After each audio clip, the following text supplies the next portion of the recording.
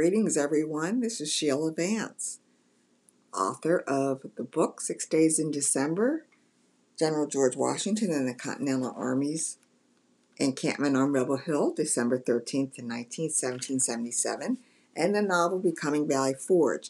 This is day 6 of the 6-day encampment of General George Washington and the Continental Army on Rebel Hill before they marched into Valley Forge. So today is the day, very busy day, before they march into Valley Forge. So let's just get started because there's a lot going on today, including the new nation's first Thanksgiving celebration. So, day 6, December 18th, 1777.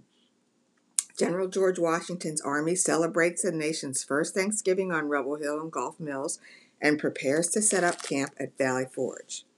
On December 18th, General George Washington's army celebrated the new nation's first national Thanksgiving in Gulf Mills and on Rebel Hill. The celebration caused a one-day delay in the Army's march to Valley Forge, which General Washington had decided a day earlier was to be where the Army would make its winter quarters. The purpose of the Thanksgiving, according to the November 1st, 1777 proclamation of the Continental Congress, was for, quote, solemn thanksgiving and praise, end quote, and, quote, to inspire our commanders both by land and sea and all under them with that wisdom and fortitude which may render them fit instruments under the providence of Almighty God to secure for these United States the greatest of all human blessings, independence and peace, end quote.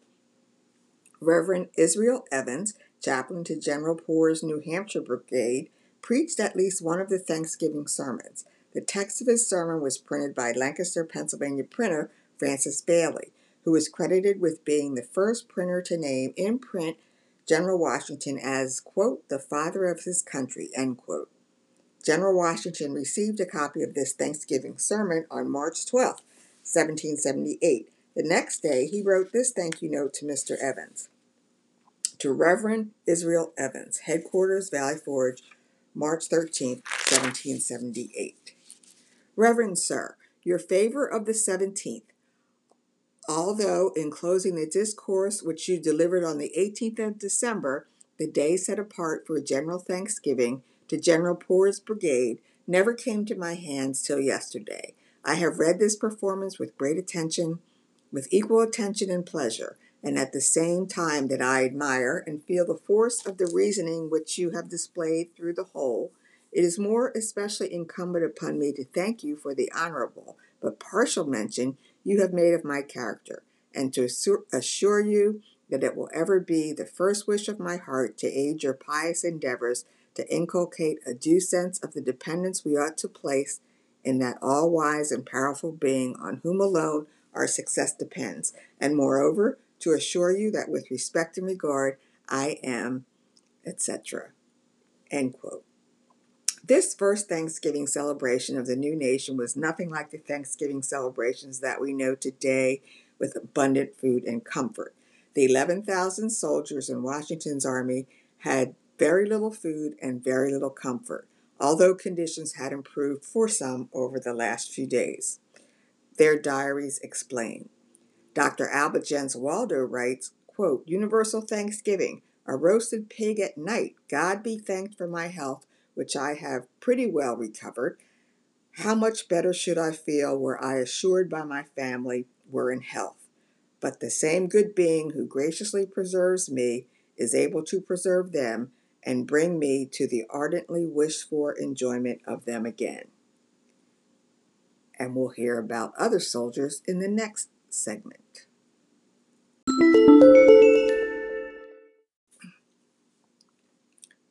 Joseph Plum Martin, a private from Massachusetts, wrote about the first Thanksgiving in his 1830 book, which was titled A Narrative of Some of the Adventures, Danger, and Suffering of a Revolutionary Soldier, interspersed with anecdotes of incidents that occurred within his own observation.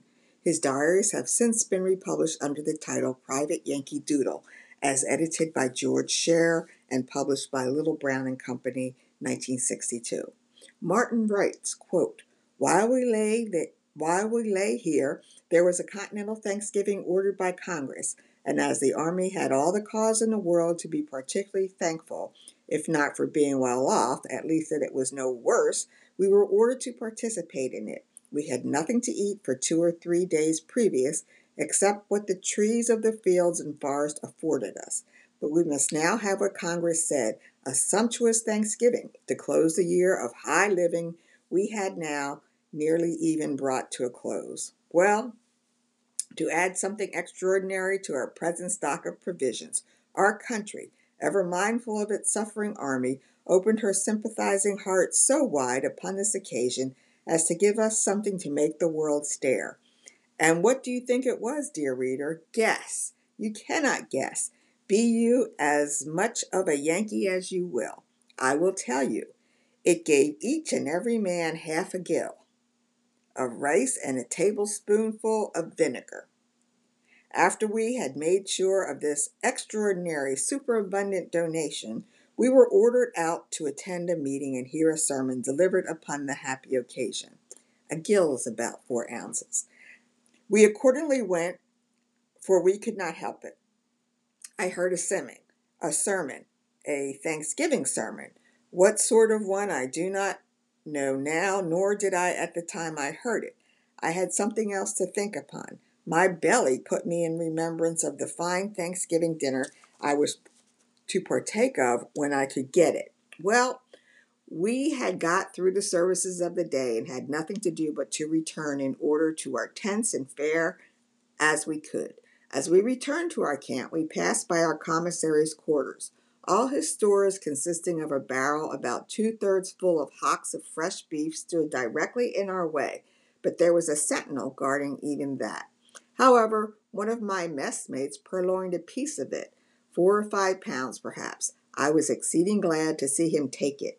I thought it might help to eke out our Thanksgiving supper, but alas, how soon my expectations were blasted. The sentinel saw him have it as soon as I did and obliged him to return it to the barrel again. So I had nothing else to do but to go home and meek out my supper as usual upon a leg of nothing and no turnips. The army was now not only starved but naked.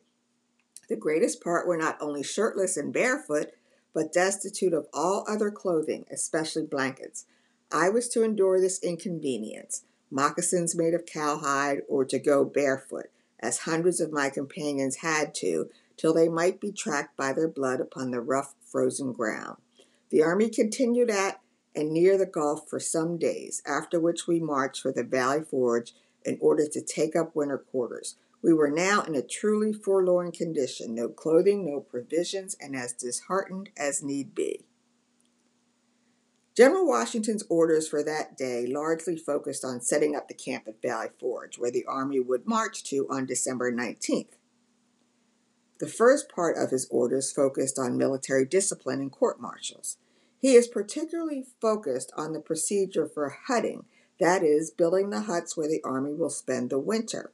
His very specific orders follow, including an award of $12 for a soldier in each regiment who finishes his hut first, and an award of $100 for any officer or soldier who comes up with a covering for the huts that is cheaper and quicker made than boards, which are in short supply. General Orders. Headquarters at the Gulf, December 18, 1777. The major generals and officers commanding divisions are to appoint an active field officer in and for each of their respective brigades to superintend the business of hutting, agreeably to the directions they shall receive.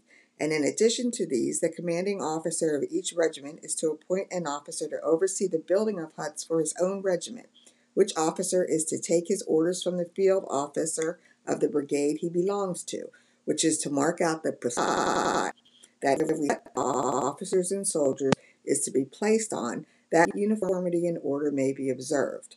An exact return of the tools now in the hands of every regiment is to be made immediately to the quartermaster, Mr. General, who, with the adjutant general, is to see that they, together with those in store, are duly and justly allotted to the regimental overseers of the work, who are to keep an account of the men's names into whose hands they are placed.